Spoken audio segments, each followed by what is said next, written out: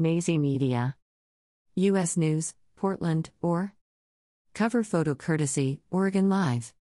Portland police said a former Portland State University football player was charged with murder in the shooting death of fellow classmate, 19-year-old, Amara Markle.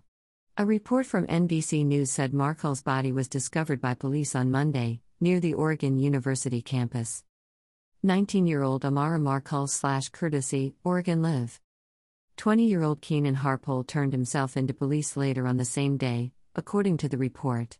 Harpole is charged with second-degree homicide and unlawful use of a weapon. He is reportedly being held at Multnomah County Detention Center with no bail. Harpole entered a not guilty plea in court on Tuesday morning.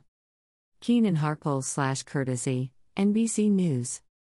The only information that has been released about Markle's death was that an autopsy determined that she died from gunshot wounds, and that her death was ruled a homicide.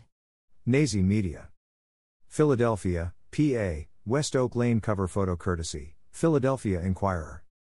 Police say a double shooting in West Oak Lane this afternoon left a man in critical condition. CBS 3 Philly reported that the shooting happened on the 1900 block of East Washington Lane, a little after 2 p.m. on Friday afternoon.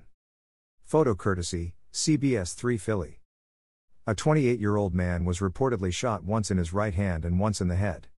He was rushed to Einstein Hospital where he was last reported to be in critical condition. A 21-year-old man was the second victim. He was reportedly shot in the leg multiple times, and once in the arm. He was taken to the hospital where he was last reported to be in stable condition. Police believe the victims were targeted. Greater than we know, we have two shooters on this sidewalk that are coming from two parked cars, and they begin shooting at the car as it goes eastbound. The driver is struck in the head and in the right arm. The passenger is struck in the arm and also the leg.